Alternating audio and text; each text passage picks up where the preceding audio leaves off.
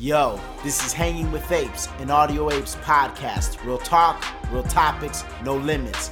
Audio Apes, music with no boundaries. Yo, what's up everybody? I'm K Cartoon. I'm RX Phonics. We are the Audio Apes, and you are officially Hanging with Apes, a weekly Tuesday podcast where we talk about trending topics and current news with a philosophical and comedic flair and our take on it. Two guys from the south side of Chicago. Be advised, there is explicit language. Visit us on Twitter at Hanging with Apes. Visit us on Twitter at Audio Apes. And go to our website, audioapesmusic.com, hangingwithapes.com. Sign up for our newsletters so we could keep in touch. So you can stay engaged with us. We thank everybody that's been engaged thus far on Twitter and in our personal lives. Everybody that has like positive input, criticisms, all of that. It's very helpful. It's very appreciated. All of it is. So thank you very much. Today we have a guest with us. You know him already. A lot of you have told us that you like when he's on the show. So it's our duty to bring him back. Vincent Williams, our friend, Vincent Williams. He's back. Vinsanity. How are you two gentlemen doing? We're great. Real and thank decent. you for whoever's liking the mumblings that I have to say. Oh yeah, they like you. Let me tell you, the people like you. The people want Vince. They need Vince. They love Vince.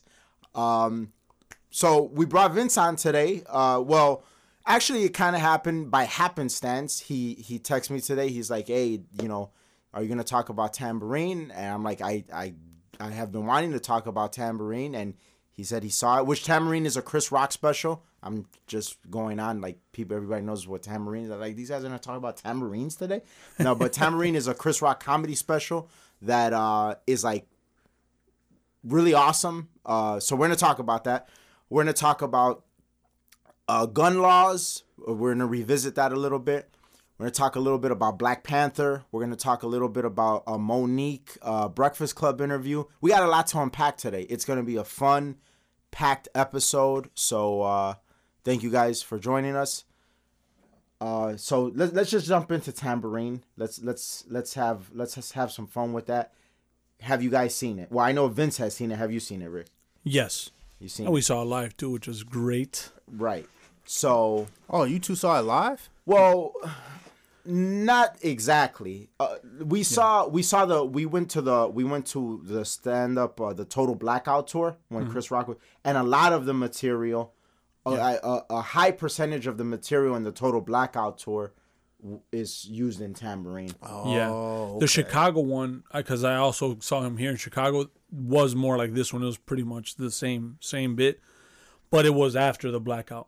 So yeah, I know what you're saying, because there was a couple different bits on it. Because that was damn near a year ago. Yeah. That, you know what I'm saying? So he added a couple more things. So your thoughts, Vince, Tamborine, Chris Rock? Well, just on a very quick business little side track here. I think we're going to see in the next year, we're going to see a lot of comedy specials, because I'm looking at the production of it, and it's so simple. It's a venue, Yeah. lighting, cameras. That's it. Quick. It's a quick little edit. Like, you're not paying actors and actresses and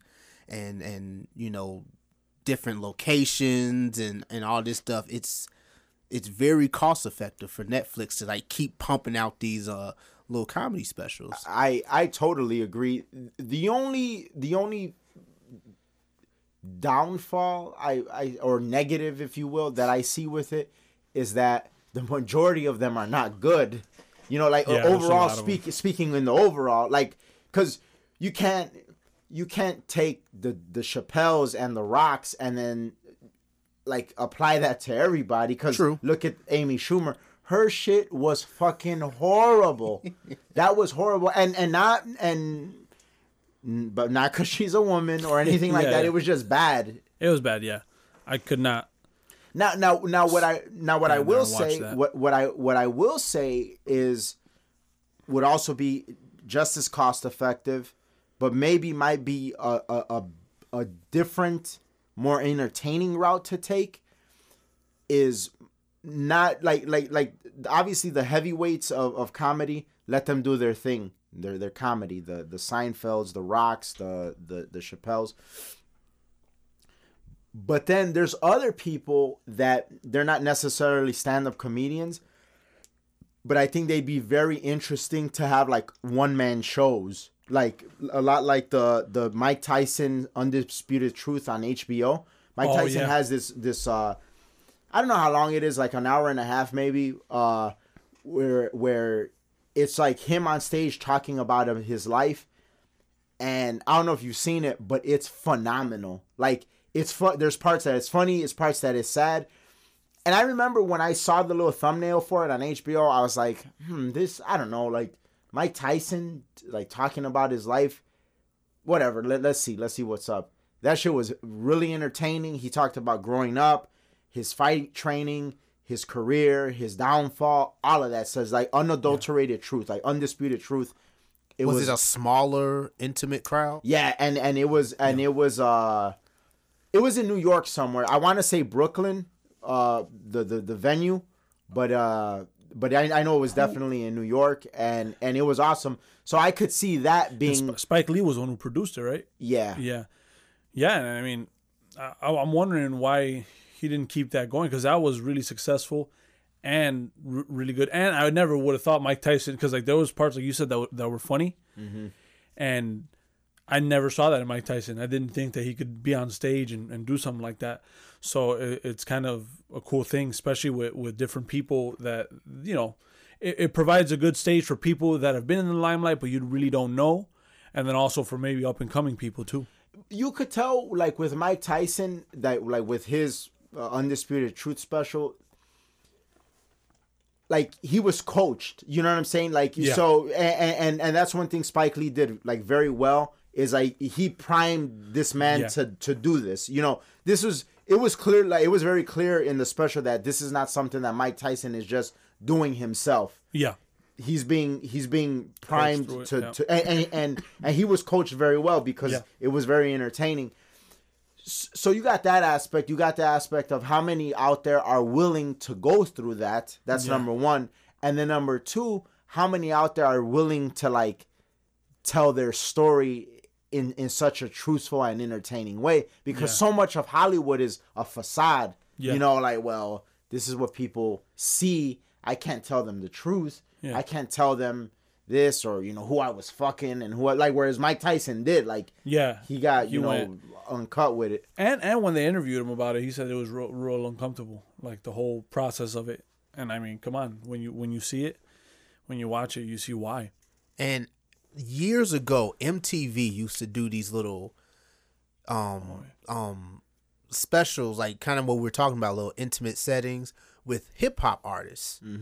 And I remember Lil Wayne, he was performing, gosh, he would do like songs off I don't remember what CD he was promoting at the time, but he would perform part of a song, and then the music would stop, or the music would, you know, kind of dim down, so he could illustrate and go into the stories behind some of his lyrics. And just I don't know why we got away from that, because I don't see that at all in hip hop anymore. No, but and that's a real awesome concept and entertaining, and then a great way I feel to connect with people, because one thing is having a song, and another thing is like being granted the opportunity to sort of explain your song and explain the thought process behind it. So now, I wouldn't want to hear that from every artist. Like, Lil like Uzi Vert, I don't care what, you know. Or but like fucking Lil Zane. And like there's a lot of people that I was like, and in all honesty, I'd imagine that there's a lot of people out there that make certain like art or media forms that couldn't even really delve deep into like an explanation, because it's so, you know, surface level, surface and shallow. You know, but like someone like Logic, I would love to hear him. Or Pusha T. Oh, Pusha T would be real interesting. So, before we get too far away from it, what are your thoughts on Tamborine, the Chris Rock Netflix special? Tamborine, I feel, was a phenomenal piece of work. that really put black people on blast. Really? Yes. Interesting. You like from the moment he started, it was just a tell all about the hypocrisy and the just ignorance of the black community. And that's what I feel he was trying to put to light. You know, hey, you know, there was this one part about, he said that, you know, mothers or parents should, like, their black sons just punch him in the face. Punch him in the face. Which is true. And it's something that you two have talked about on a podcast before, that you know, all these parents are going around, black parents in this case, are going around telling their children how great they are, how special they are. And no, you're not any more special than the kid next to you. Right. You know what I'm saying? You know, I remember you said if you were a guidance counselor, you would tell the kids, like, you know, you're not special and you ain't shit, you know? Yeah. I truly stand by that. Like, if I had an after school program and you know, I'm in charge of, you know, these kids or whatever, by no means am I going to mistreat these kids. By no means am I not going to, like, have their best interest in mind.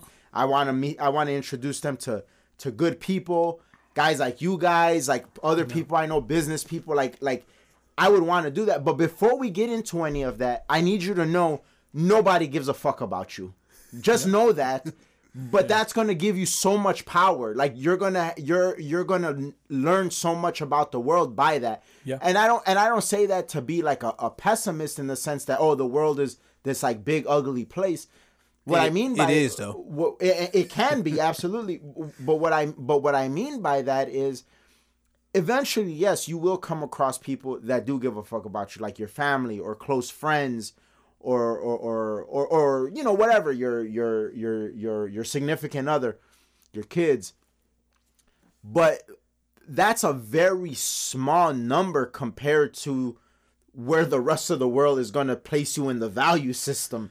So so don't go into the world thinking everybody is going to value your input like your loved ones. Yes. Everybody's going to value who you are and what you do like your loved ones. And we've talked about it before, even in the Jordan B. Peterson book, in the 12 Rules of Life, or for living a better life.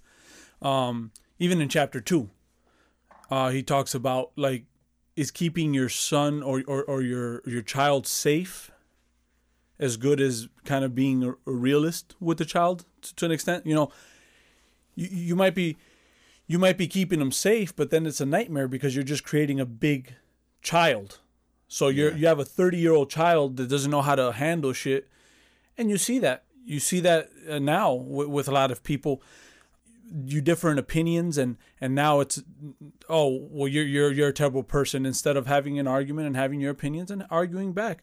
You see that with which we'll talk about later, like the way people react to even the simplest science. Like you want to combat that because you're offended by it. Mm-hmm.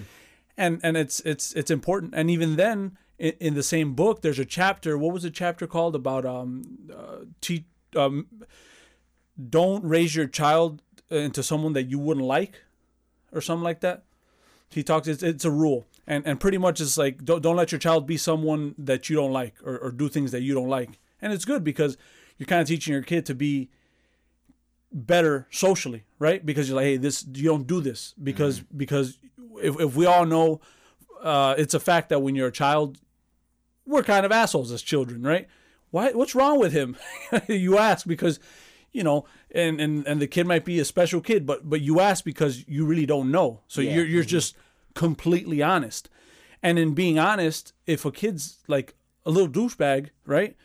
And the other kids don't like him, they're not going to hang out with him. So now you're kind of creating an antisocial, a kid that's not being socialized, a kid that's being told by teachers, you're not going to amount to anything. And why is that? It's because it comes from the parenting side of things. And that's kind of like the same parallel that you're kind of talking about right there. To piggyback off your point, the day after Trump was elected, became president-elect, this one girl from Oklahoma did a video and she just cried her hearts out. Oh, America doesn't love us and no one loves us. How could you let someone like him get in the office? And I'm like, I would take away her scholarship right then and there. Like that comes from, that's poor parenting. That comes from parents babying their children until they're like 21 and grown as babies. Yeah. Now I will disclaim I don't have children, but I feel like there's certain ways to not raise your children. That's one of them. But back to Tamborine. Just so many things that the black people do out of just sheer ignorance and laziness, and Chris Rock brilliantly brought it to the forefront. Even about the part giving head, where black women don't want to give head. Let me go back. The initial part of Tamborine is that that some people are the lead singers. Yeah. Some people have to play background roles. Tamborine, and it's something that we've talked about before. You have to look in the mirror and know who the hell you are. Yeah. Am I an A? Am I an alpha? Am I a B player? You know what I'm saying? And there's nothing wrong with either one. Like there's coaches all through the NFL. They're B players. They're assistant coaches. They've been assistant coaches for like 15, 20 years. And I mean, a lot of times they're smarter and more in tune with the team than the head coach is. It's just the head coach has that alpha quality. Right. We've talked about it with Game and 50.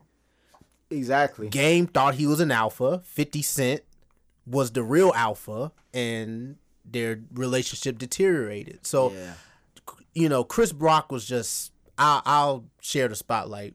Rick, if you have anything to throw in, but I thought it was just a phenomenal piece of work by Chris Rock. No, it was, and you pretty much covered it. Deeply introspective, and almost like, because like what you said is kind of like there's a shock value to it, but it was kind of like an elegant like shock to it though, like the way he said it.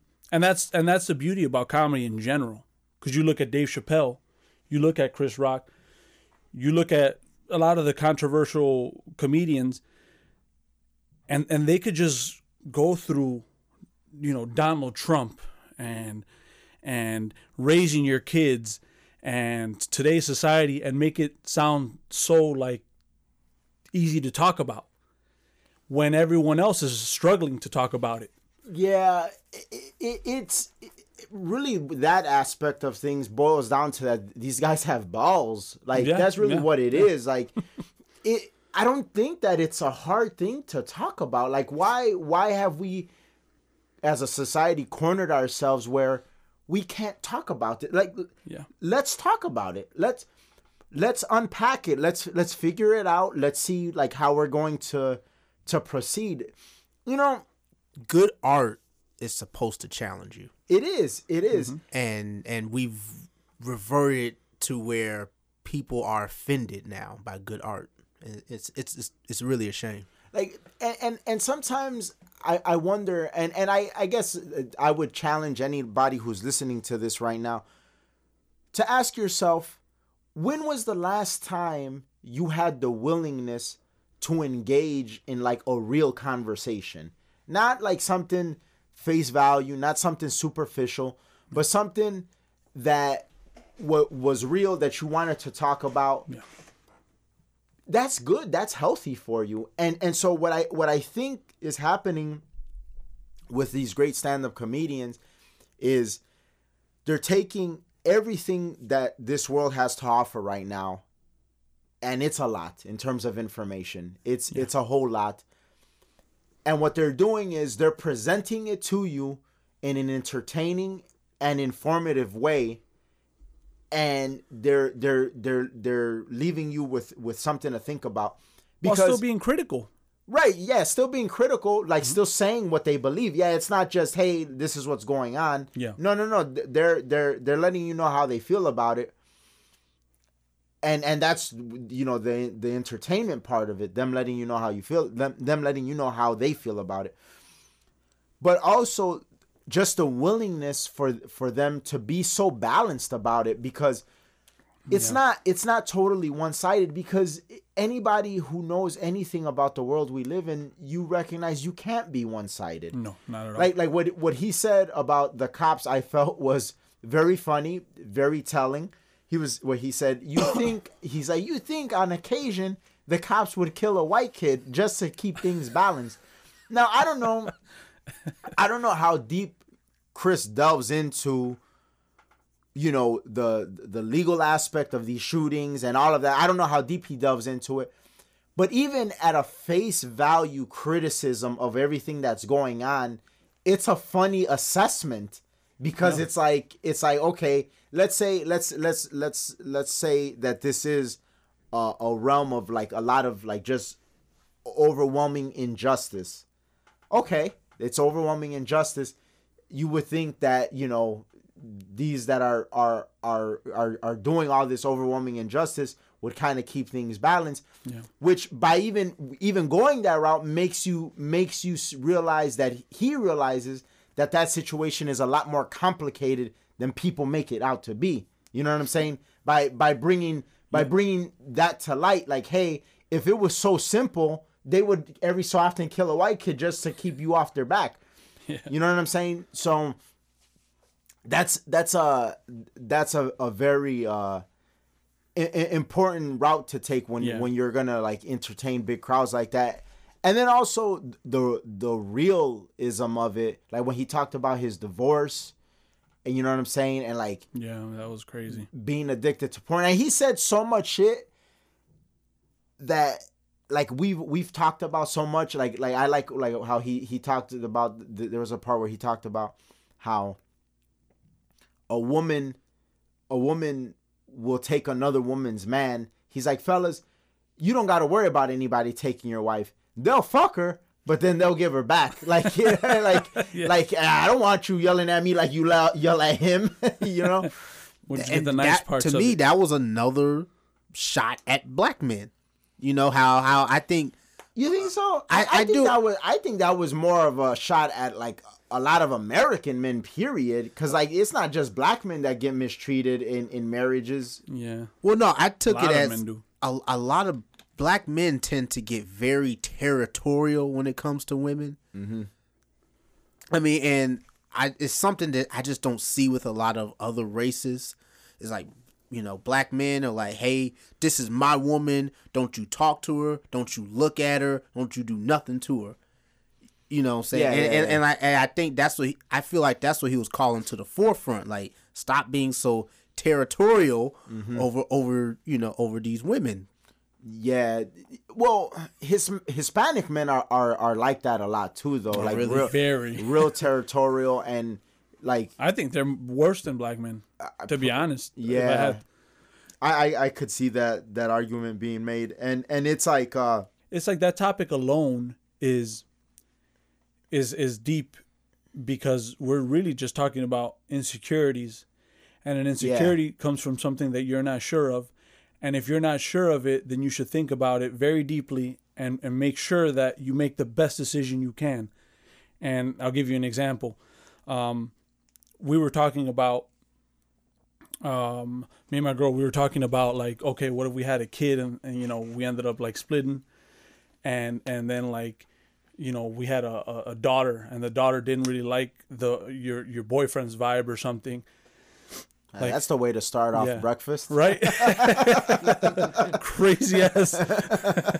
We're on 10, baby. But and then she's like, I asked her, like, what would you do? Like, if like, she didn't like the dude you were with, and then she'd be like, oh, well, then I probably would cancel him. And then she's like, but that wouldn't even be a question that you even have to think about, because you made a right choice. So I was like, oh, I didn't think about that either. And it's like, yeah, life-changing choices, like who you're going to be with for the rest of your life, or who you're going to start a business with, or who are you, I mean, even lend money to. Like, these are things that can haunt you, or drinking and driving, like all these things, they have consequences. Yeah, you might not get in a car accident if you drink and drive, but you also could, and then you'll go to jail. And if the person got killed, now you're looking at a lot of years. And it's like, you have to be very conscious. I mean, money, you buy a car, like everything has consequences. It's funny you mentioned the drinking and driving, because Chris Rock had a stand-up special previously. This was some years ago, where he mentions drinking in comparison to gun violence. He's like, everybody's talking about guns. He's like, what about alcohol? He's like, alcohol kills motherfuckers every day. Oh yeah. He's like, some of you ain't gonna make it home tonight because of alcohol. And like the whole crowd, like they get like, oh, like like they didn't boo, but they were like, damn, how you gonna say that? And it, it's that's true. As real as it gets. And that's and that's what I'm saying. It's very real, and it's a lot like what we talked about last week with the whole shooting. Sure, 17 dead in a school, that's crazy and that's awful. Yeah. But sometimes you get that in a weekend in Chicago. Yeah. Yeah. And so like, what are we really talking about here? Yeah. Yeah, and that's funny you say that, because I mean, we were having such a big back and forth on Twitter about that with so many people, and it just didn't make sense to me, because people were saying mass shootings. I was like, wait, listen, and then that's when I was like, okay, Chicago has a lot of gun crime right now. Like, that shooting is nothing compared to that. I mean, obviously, people dying, that's terrible, but are you saying that people in mass shootings are more important than the people in Chicago? Or what are you saying? Like, what are you trying to solve here? Mass shootings or gun violence? And then right off the bat, they start saying, oh, well, the guns that come to Chicago, they're from other states. And I was like, okay, well then, should we be talking about, gun control or gun laws that you can put on like federally on every state that could fix the gun issue? Because assault rifles aren't the issue here. Gun violence is. So are you trying to fix gun violence or not? You can still stay true to the Second Amendment and have gun control. It's as simple as that. So people kept, oh, well, look at Australia. They were saying about Australia. Okay, well, Australia's, first of all, then I sent them a study about the buyback program. I was like, yeah, but there hasn't been any more mass shootings. I was like, yeah, but the crime was already going down, and there still was crime, and they only got 20% of the guns. So are you saying that the 20% of the guns solved everything? But also let's take away everything about the gun. Like, culturally speaking, there's a lot that goes into it, and this is my point about it. Like when we're having a back and forth about this stuff, is people care when that care is presented to them on a platter. Like the topic of care is presented to them on a platter. But how much are you really thinking about this when it's not presented to you? When Chris Cuomo on CNN isn't saying, hey, I'm Chris Cuomo and this is what you should care about this week. Hey, I'm Jake Acosta. Fuck Trump. You should care about that. No, like, are we? So is this the only time you're thinking about this? Yeah. And that's another thing that Chris Rock alluded to in the stand-up special. And this shit was so fucking real and so cold. And like, it reminded me of us a lot, and like the kind of people that we hang out with and the kind of people that we fucks with. A lot of the people I noticed that are cool with us and like us, they're not very cookie cutter people. Like a lot of it would be very hard for you to categorize people, and because you got people that, like, for an example, are wildly successful, but then if you look at like the course they took to get to like that level of success, it hasn't been the regular, oh, I go to school, I get good grades, I graduate, I get a good job. Like, it's been they take other routes. And so people typically think, well, I'm going to go to school, do this, do that. I'm going to graduate. I'm going to do this, do that. Okay, that's the route, like on a platter that's presented to you. Like, hey, this is what's going on. This is how things are. And Chris Rock in the stand-up special, he said something that was so real when he was like in the divorce proceedings, and he had his lawyers, and he had his wife's lawyers, and he's like crazy. Like, these motherfuckers, every one of these people got up, got dressed, brushed their teeth to come and take my money. He's like, everybody is gonna leave this room with more money than me. The ex-wife's gonna leave with more money. Her lawyers are gonna leave with more money. My lawyers are gonna leave with more money. And I'm the motherfucker that, like, from the bottom, everybody here is more educated than me. Everybody here, like, had a better starting point than me. But you know why people don't think about that? Because that is not presented on a platter to people. No. So that lawyer that gets up and is proud about the fact that I'm gonna take this man's money, you're okay, and you could live with having that assessment and that thought process, because that's something that some fucking body else presented to you on a platter. Yeah. But why doesn't anybody think about shit socially and culturally themselves and think about, like, yo, man, like, that is kind of fucked up. Yeah. That's yet another issue in the black community. He didn't say this, but I think he was kind of alluding to it if you read between the lines. So many blacks are geared towards entertainment, sports, although they're kind of hand in hand. You know, there aren't a lot of black lawyers out there. Yeah. You know, there aren't a lot of black executives, CEOs out there, but all blacks, they want to go towards entertainment. And he's telling you this.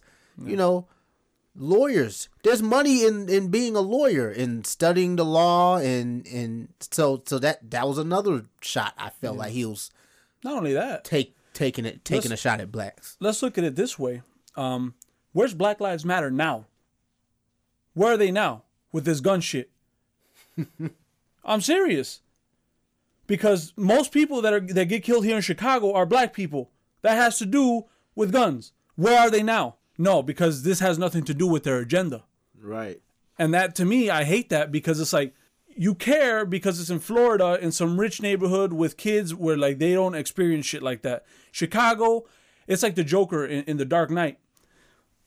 It's all part of the plan. Yeah, it's all part of the plan. Like, if a gangbanger gets shot, but if a little fucking, what do you say, a governor or mayor gets shot, everyone gets scared.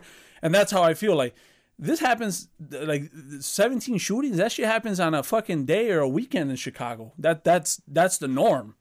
Yeah. And I'm not going to sit here and say, I don't feel bad, because that shit fucked me up when I saw that mom. We talked about it the last episode. You don't ever want to see anything like that.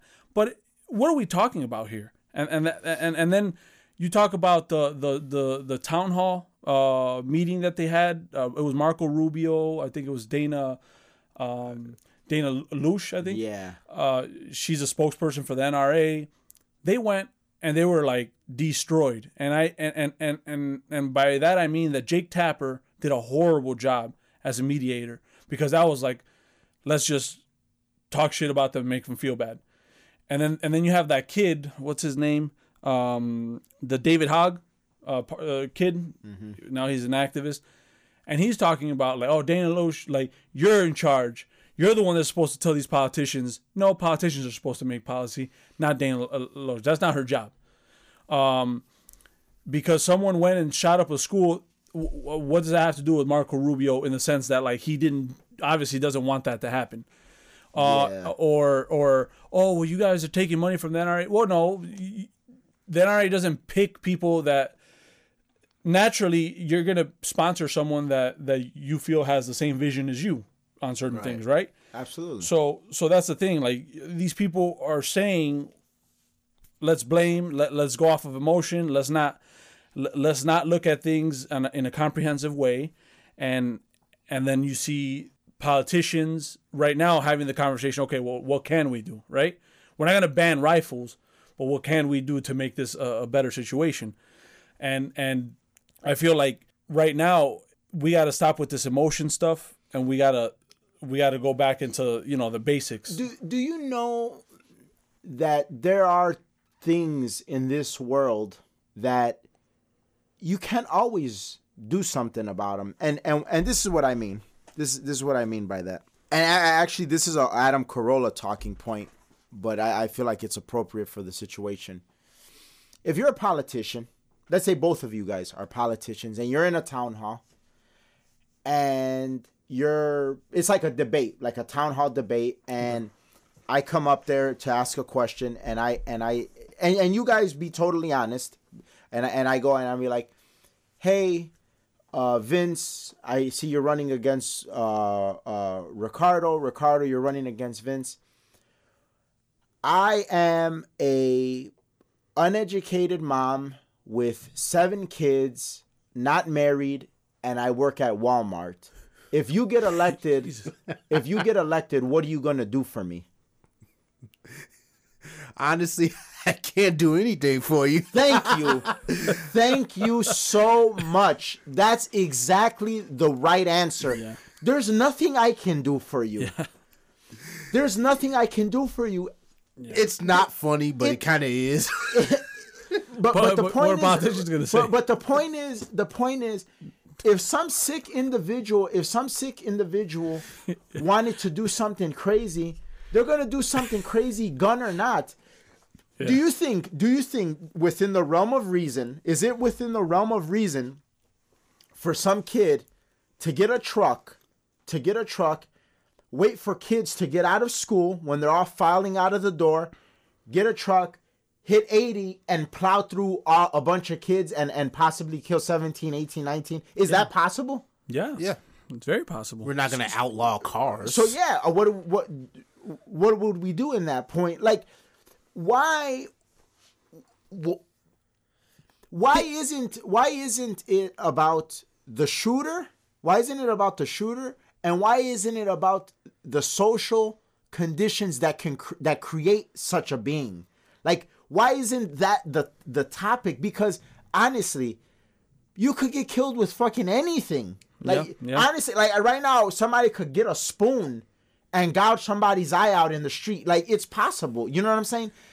Oh yeah. Obviously, I understand. I totally understand the aspect of okay, well, you're talking about something that like can take a lot of lives quickly, like a gun, and that's obviously worth an argument and worth talking about. But the reality is that there's a lot more good people, law-abiding people with guns than there are with bad ones. The thing is, there are still a lot of bad people with guns out there. Yeah. And what can you possibly do about it within the realm of reason right now? I think part of this is the society, the culture that we live in. Is like you see movies, and these movies have all these happy storybook endings. They're saccharine. They're easy for people to digest. Well, now you go to reality, and gun violence. There is no easy, saccharine solution to it. You know what I'm saying? No. Like as long as there's guns, there's going to be heinous gun violence. Yeah. I don't think there's anything someone can do about it. As long as there's different people of different colors, there's going to be racism. Right. As long as there's different genders, there's going to be sexism. And there's not to say we shouldn't open a dialogue and try to make things better, but you're not going to get rid of these things. And right. I feel like it doesn't fit people's morals or storybook ending, and they can't. They just can't, digest it. At this point, so many people have so many different storybook endings. There's like, which one are we gonna? You know what I'm saying? But what he says, it's a incredibly valid point, because you have so many people out there that it's like, it's an injustice. Something has to be done. Right. But a lot can be done on an individual level. Like, for instance, if I'm armed and some guy ups an AR-15 to shoot a bunch of kids, I'm gonna blow his fucking head off. Like, I could do that. But short of that, what measures can you take preemptively to avoid a situation like that? The only measure you can take to preemptively change the outcome of said hypothetical scenario is put some law to take my gun away because I'm the law-abiding one. So yeah, okay, here's my gun. So now if he ups that shit, now the only difference is I can't blow his head off because I don't have nothing because I abided by the law and he didn't. So why are we not explaining that to people? And that's my thing. Like when you answered about that town hall scenario, there's nothing I can do for you. No, I'm not suggesting to tell kids, hey, there's nothing that can be done about this. But what you want to be done and what like you're so outraged about and what you're being weaponized to be outraged about and indoctrinated to be outraged about, it's not realistic. Yeah. It's not realistic. And you're a kid, maybe this is harsh, but like you're stupid. You don't know anything. Yeah. You don't know anything about the world. That's another thing. Stupid might be hard. No, ignorant. That might be a little better word. I mean, come on. There was things that I thought when I was in high school that I think back now and I'm like, that was stupid. What the fuck was I saying? That was sheer ignorance. So. You look at CNN is only and the media in general is only like looking at these kids because like it's an easy target. Oh, poor innocent child. I look, he's doing what no adult will do. Saying no to guns. Well, see, and that's where I think we're like it leans more from ignorant to stupid because it's done volatile. Like for instance, I don't know if you saw I didn't see the whole town hall meeting, but there was one particular segment where that bald girl that she's been all in the news, the one that's the bald one, she's like a senior from that school. Oh, okay. She's like all like real vocal and stuff like that, and it's time for this to stop and all that shit. And she's talking to Dana Loach, and she says something that's so nasty and volatile that first off, like I believe that she had been told to say that. But it's fucking disgusting. Yeah. And that's where you start to lean into the realm of stupid. She goes to ask her question, and I don't even really remember what her question was because once she said what I'm about to say, like I was like, whoa, like that took me back. She tells Dana Loach, she's like, before I ask my question, I just want you to know, that we care more about your children than you care about us.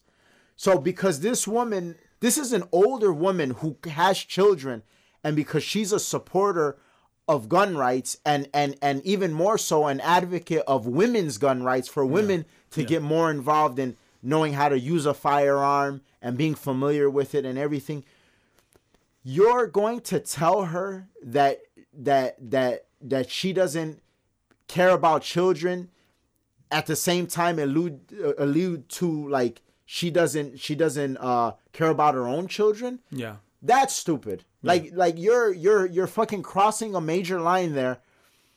Say what the fuck you gotta say. That's fine. But to make such a drastic assumption because this person doesn't agree with you, doesn't align with you. And then another thing that if you really want to get into like the social justice warrior aspect of things, do you know that it was the NRA that like actively tried to arm black people during the civil rights era so that they have a form to protect themselves against the KKK? Like the NRA actively was like, hey, this is something you should learn to use and become familiar with. So when these fucking motherfuckers try to come and do some crazy shit, blow their fucking head off. Mm-hmm. Because we live in a world where, sure, it's not nice to talk about and it's not a great thing, but sometimes you need to blow a motherfucker's head off. Like, you do. Like, think, come on, let's be real. Let's be real about it. If would not both of you agree that it would have been better for that piece of shit to get his head blown off at the door by an armed security guard than to kill 17 kids? Yeah. Is that not a better alternative? And then now that, well, yes, I'm gonna answer it. So first of all, yes, I would think that you probably agree too. Yes, I do. All right, cool. So now we go back because what you just said reminded me of something that we didn't talk about in the last episode. The reason we didn't talk about it is, again, because while people were so emotional about it, they weren't letting the facts come out. Or the facts, you have to kind of gather everything before you start assessing, what to do. There was a sheriff in that school, like in the premise. Mm-hmm. He heard the gunshots go off. He walked towards the school as the kids were running out. There's literally an interview online of a kid pretty much describing what the sheriff was doing, which was hiding behind a staircase, not knowing what to do, and freezing up. And to me, I'm like, wow, that could have stopped it. That, I mean, obviously, if 17 people are going to die, or 17 people died, could you have saved 10? Right. At that point, you have to act. You're a sheriff. I think that's another thing too. Your money comes from taxpayer money. You're going to get a pension out of this. This is your job. Like, while everyone is running away, you run to the fucking problem. Absolutely. I mean, think about it. If firemen were like, oh, wow, this looks kind of dangerous, this fire, we're just going to wait this one out. What? I mean, what? What are you doing? So to me, that's terrible.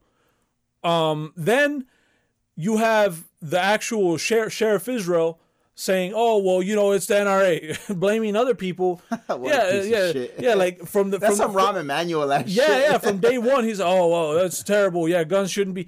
I say, dude, your own sheriff did this, and you're over here blaming other people. So not to mention, then more stuff came out.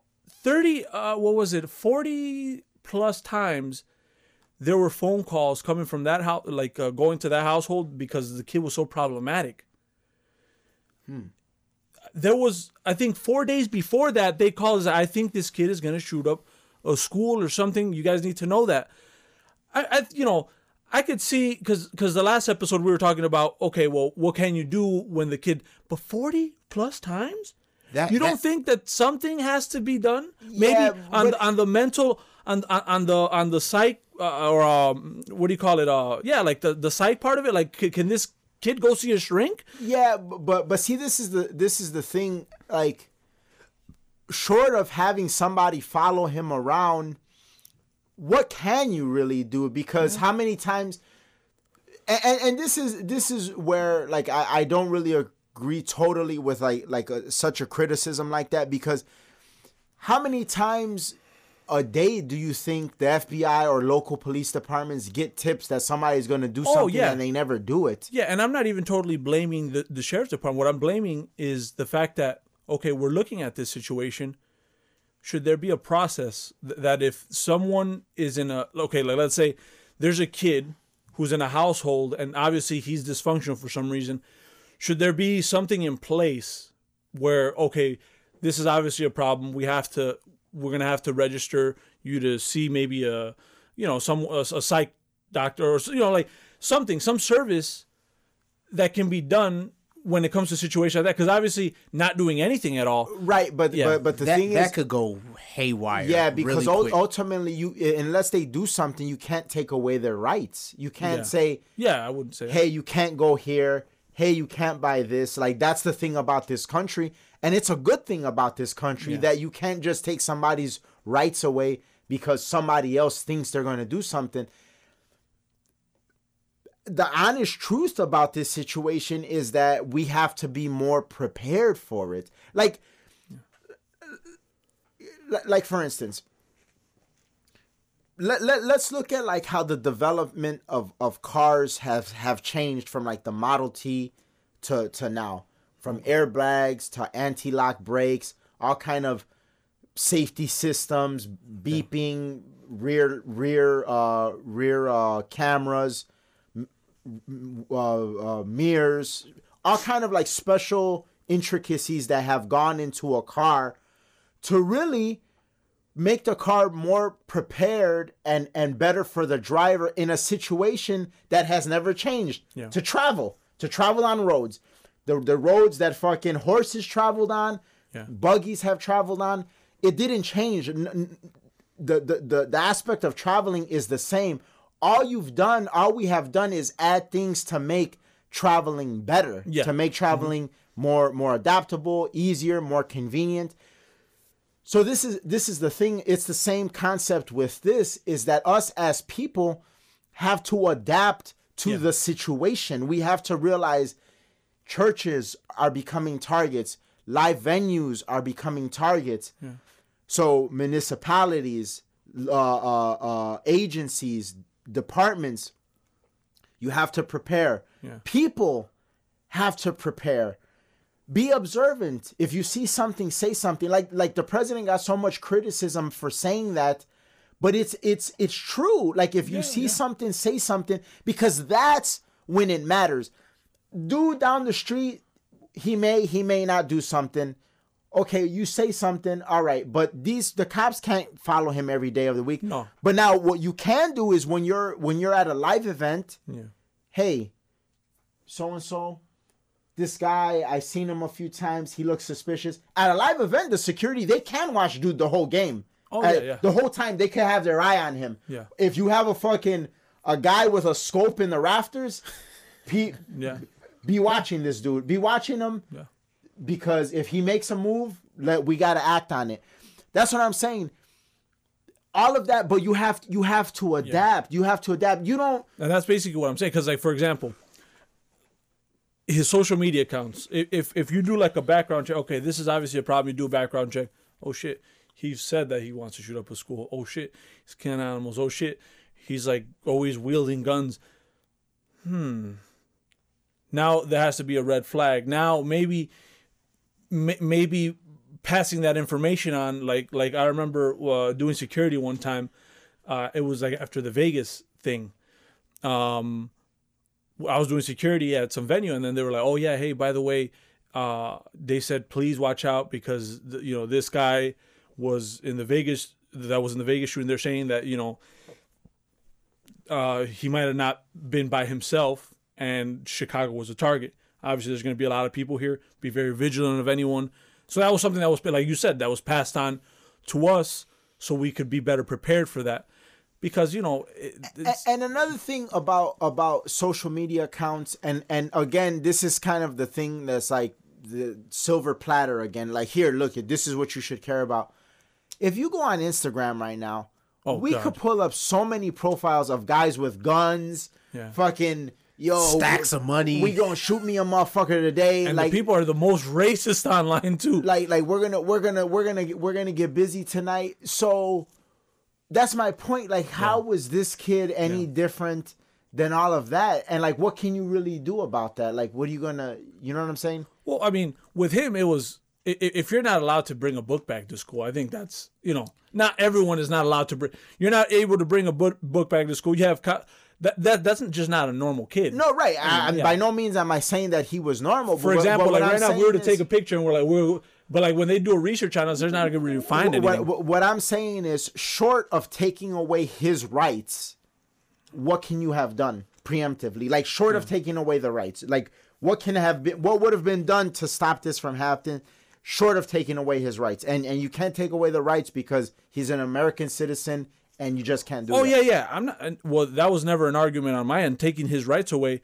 What I'm saying is being better prepared as far as like, this kid is obviously troubled. Now, a troubled kid, I mean, there's a lot of troubled kids I knew, like growing up. That doesn't make a troubled kid is not a bad person. Now, if you just keep ignoring a troubled kid and just, oh yeah, he's just a kid that might shoot up a school, because like a lot of those kids were saying, oh, he'll probably shoot up a school. Well, if you think that's someone that's real isolated, well, why don't you go and talk to this person? Or why don't you, try and find something out? Or like even the police department, if they're getting calls, well, how can we kind of not pawn you guys off, but like send you to the right people, because this kid needs to talk to somebody. Right. But what I'm saying is he talks to somebody. Okay. Yeah. All right. Well, he talked. Like what? I think that would make a big talking to somebody and being somewhere where like at least you're being heard could be the difference between someone being like, oh, well, fuck it, fuck humanity. Right, and you're right. It could be, but let's say that it's not.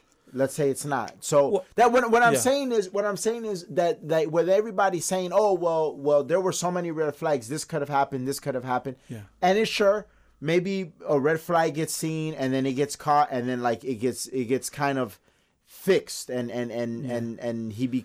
things get a little bit better. Yeah. But there's always the possibility that nothing changes. Oh yeah, well but that's the at that point it's like that's when people.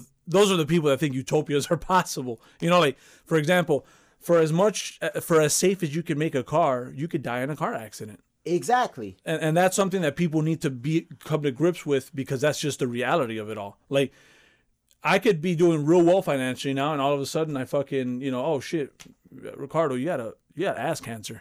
So you got a month to live. Oh, I thought everything was going great. And shit, it still is until 30 days from now when I'm gone. But and that is true. Like that is something that people right away. Well, we've talked about this even last episode. Ban assault rifles. You just talked about people could plow through. They did that in East France. Yeah, they did that in East France. These terrorists make bombs out of household supply. You know what I'm saying? Like, oh, this is how you make a bomb. Look at the Boston bombings. That wasn't like, anything that you didn't need to get like these crazy parts from China or something to create this. This was kind of like a make-at-home bomb. So, I don't have an assault rifle, so I'm gonna make a couple cooking bombs. I'm gonna leave them in strategic places. I'm gonna do this, and then when they pass through, boom, they're done. You can't stop bombings from happening here. You can't stop attacks from happening here, and that's what I'm saying. Like, we can always make things better, and that's my whole argument is. Yeah, let's make them better. But then also your argument is, let's also let people know that this is not going to fix everything because it's not the truth. Right, and my argument is ultimately let's make it better by being more prepared. Exactly, yeah. Being more prepared for it because ultimately that's all you can guarantee is your preparation. You could, and that's why I go back to the red flags thing. Like you could tell people all day long, hey, I think this person is gonna do that. Yeah. But a lot of times, all that shit could get cleared because, for instance, with the Stephen Paddock guy from Vegas, there weren't red flags. So in a situation like that, you got to be more prepared. You know what I'm saying? Yeah. Now, and even that's hard to prepare for because he was shooting from so far away, like. Because people were mad that he took bags. Like, who was ever gonna think that someone's gonna bring like in a hotel a bag full of guns? People bring bags all the time. Yeah, that's again people really not realizing that we live in a world where bad things are gonna happen all the time, and no matter what we do. And then you also have to look at the fact that how much are you willing to give up? To then okay, we give up guns, we give up oh man, now everyone's running people over. Okay, we give up cars. So like now you're changing things for the worst.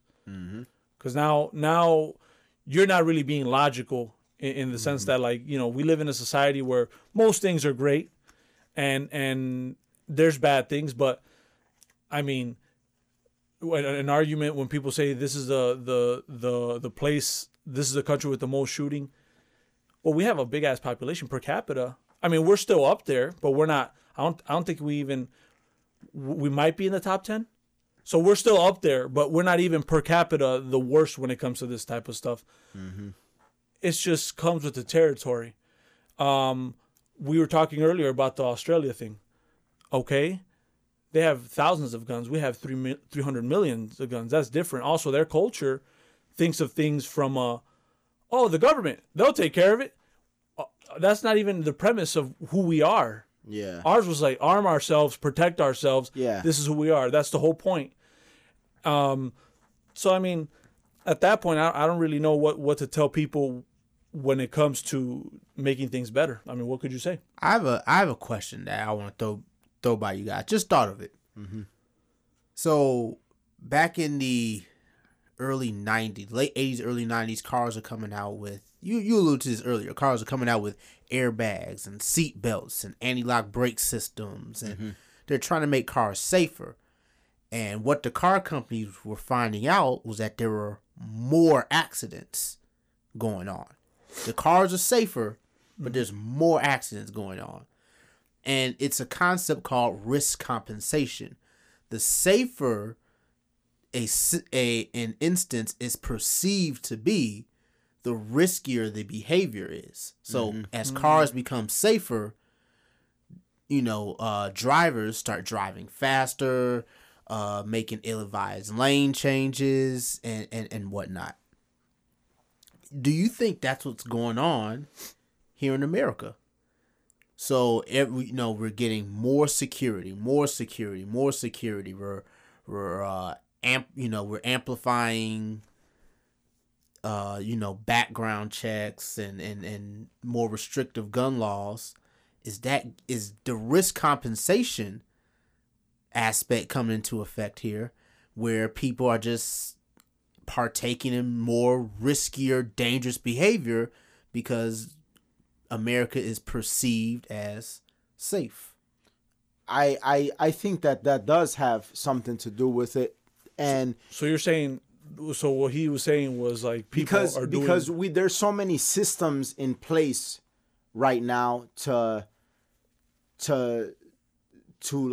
help keep us safe and for our betterment, that people in turn are being like less security conscious, less prepared, because you have all of that stuff put in place.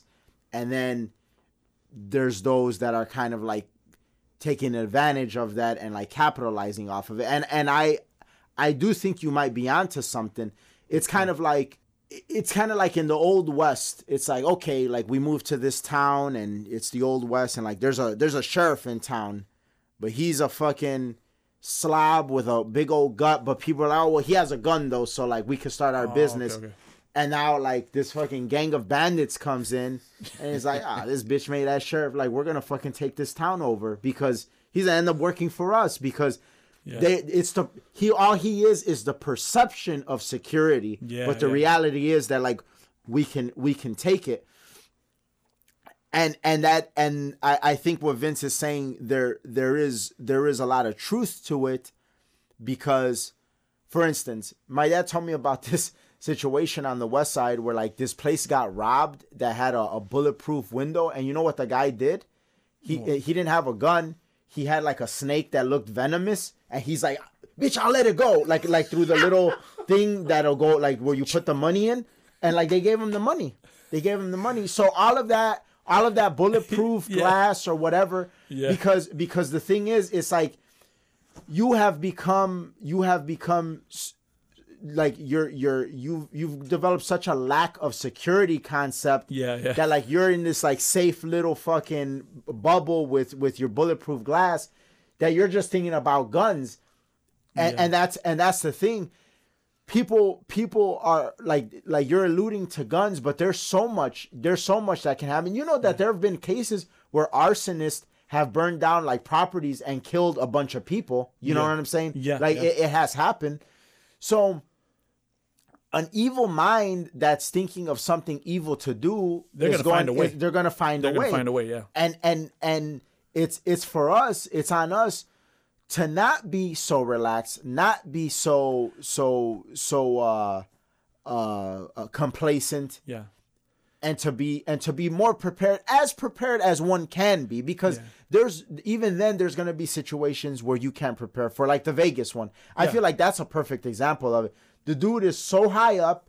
These people are in an open field across the street. I mean, all you can really do is like run for cover in that situation. Yeah. And like get out of the way long enough so like somebody can go and like fucking neutralize this dude. So yeah, I do think that you're onto something, because then, and this is like goes back to the example that I gave in last week's episode about Jimmy's Hot Dogs in Chicago, where like you got 3 motherfuckers in back of the counter that have guns, doesn't have no bulletproof, nothing.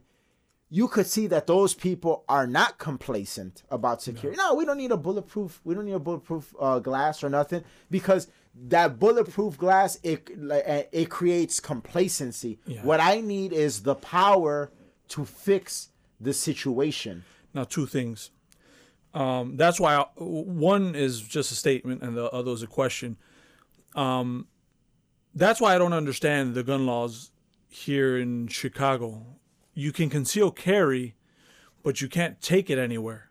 Because so many establishments have that notice on the door that they don't want you to have it in there. Yeah, most establishments. So, like, what's the point of me carrying my gun if I can't take it to Pete's Market? So now I have to illegally leave it in my car? So then technically we don't really have concealed carry. If you think about it, you're just limiting yourself from going anywhere. So it should be like Texas, where you could carry. It's either open carry. I don't think open carry is good. I think concealed carry is better. Actually, open carry could be good just because people, oh shit, this motherfucker, and then it's so normal. I like being able to have the choice, like if you want to conceal it or if you want it open. Because open, I feel, does like alleviate a lot of bullshit. Because that's goes back to the Jimmy's hot dog example. Those guys, like the gun on their hip, they like it's out there and they want people to see it. Yeah. Like, look. Yeah, like they want people to see it, and I think that's a good thing, and I think it alleviates a lot of problems. And then a quick question: do you think naming the people that did the shootings is a good thing? I don't think it matters. You don't think it matters? You don't think like that'll make people wanna? Oh man, see, he got his 15 minutes of fame, so I'm gonna go shoot up another place, and now I'm gonna be on the news. You don't think that? Well, I get why you're asking that, because if during sporting events when somebody runs onto the field, they used to show it back in the day, and now they no longer. They'll go to a different camera angle. They'll cut away. They won't show the person that ran on the field or court or whatever, and they did that in hopes of, okay, well, let's not give these goofballs their 15 seconds of fame. Yeah. Mm-hmm. But then you got it depends on also the ideology behind why somebody does what they do, because if you think of like how many Muslim terrorists do you remember their name and they say their name? Yeah. You know what I'm saying? It's the ideology, and these are not people that care about 15 minutes of fame. What they care about is like the glory of Allah. You know what I'm saying? Yeah. Or the mission that they're trying to carry out. Yeah. So because I actually, if you do or don't, I don't like if a motherfucker is gonna do some crazy shit, they're gonna do it. I don't think, because WWE, it's a wrestler by the name of, his name was originally Apollo Crews. So since the shooting, they took the name Crews off of his name, because. See, that I think that's stupid. So like now the guy's name is just Apollo. So now you're gonna ban the name Cruz. You know what I'm saying? That's where we go. Like what do you like? What are we doing? Yeah, because I had mixed feelings about that. Because I like I said, I understood kind of like how you said it, but it's like, okay, like dude still killed 17 people. I think so. I don't know that'll change someone's mind. Like if they see that, they're like, oh wow, chaos, I'm gonna create it, whether I know dude's name or not. You know what I'm saying? Because some people, I think sometimes it also has more to do with like, fuck it, I just want to do some evil shit. That's just some evil, unexplainable stuff that I can't even fathom. So and I'm gonna do it. Yeah. So moving on here a little bit, because we're running a little short on time. I wanted to talk about briefly this Monique interview on The Breakfast Club. Remember, recently Monique called for a boycott of Netflix because she said that they have racial and gender bias. Because of that, Charlamagne the God gave her Donkey of the Day, saying that how can they be racially biased when they gave Chris Rock and Dave Chappelle money for their stand-up specials? How can they be gender biased when they gave Amy Schumer money for their stand-up specials? So she came on The Breakfast Club. She wanted to like challenge him and say, why did you say that about me? Why did you make that criticism of me? Because I'm black and you're black. And he's like, well, it doesn't have anything to do with that. That's why I tried to tell you. It's more about like you haven't really been doing anything in the game lately. Yeah. And She just couldn't like accept that. Is this the world we live in, where like people just can't accept the reality of a situation when it's like presented to them like so evidently? Like Chris Rock was selling out arenas, Dave Chappelle was selling out shows, Amy Schumer was doing the same thing, and he even goes as far as to say that he doesn't find Amy Schumer funny. He's like, I don't find her funny, but I gather that she has a following. She's putting in that work, and there's money. There's money to it. Is Hollywood what I guess the real question that I'm asking is what Monique is in this interview and her lack of acceptance of the situation. Is that what Hollywood is, and is that what the rest of the world is becoming? Well, it's been what Hollywood is. You know, Hollywood they live in their own little bubble, their own little version of reality. Though our society is becoming like that because of social media, in large part. I mean, there's other factors, but I think social media is the largest factor here because, you know, everyone on social media, you never hear anything bad. People never post anything bad about themselves on social media. It's, you know, or, you know, you look at Facebook. Oh, I'm going to this party. Look at me. I'm doing this. I'm dating this person. People live in these, you know, these make-believe worlds, the social media worlds and make-believe world. And when reality smacks you in the face like a brick, people just can't stomach it. Mm-hmm. Yeah, and it exposes the hypocrisy. Oh, women, we've gender. Oh, aren't you the actress that played that one like sexy broad with the lipstick, and you were just like there because you were hot? You know what I'm saying? Or on Instagram, yeah. Oh, they will not judge me by my body. Oh, weren't you the chick with that big old booty with like tits out and ass out? And when I was like, damn, that's nice. And then I showed it to the rest of the guys because that's what guys do. Yeah. They look at that stuff. It's fucking gross. It's almost like it's a walking hypocrisy that it's almost like people don't see that. Yeah. They're blind to their own hypocrisy. I felt that the whole Me Too movement was just so hypocritical to like how women are perceived in film. Don't get me started. Yeah. And I was like, well, you didn't have a problem then with all these things. Now you're starting to see like films. My tits. My tits, they were out. But now I don't want them to be Me Too. Like, you were the same person that was cool with, you know, like I said, playing that role. Now you have a problem with it. You know? Now you have a problem if girl's not nominated. Now you have such a big problem. Now you want to switch the scripts and make a women's Lord of the Flies. What? You know what I'm saying? Like, now you're so mad about it that you want to not make sense. And yeah, it's I don't think Monique understands that. Yeah. To an extent. Everything is a business, and people are using all these social issues as a form of business. That could be what she's trying to do. She's trying to use feminism and whatnot and get some leverage as a business tactic. And then finally, I saw Black Panther recently, and it was a good movie. Like, I enjoyed it. It's not like what like everybody's making it out to seem like the greatest comic book movie. It falls short of a lot. Like, it falls short of The Dark Knight, of X-Men: Days of Future Past. But it's a good, entertaining movie. Was it better than the Avengers? No. Not even the first one. No, but like with the Avengers, like just the cast and everything. Yeah. And Black Panther wasn't even better than Captain America: Civil War.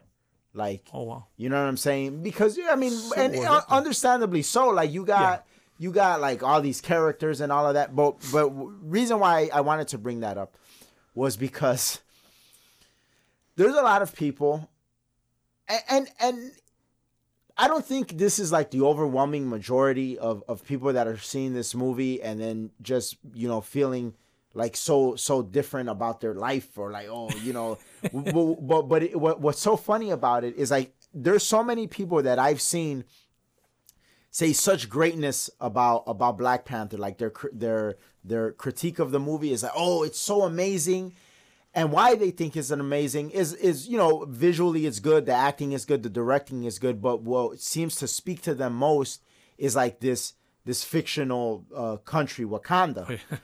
Which it's badass. Like if you see the movie, like you'll be like, oh, this is a badass place, like the way that it is and everything.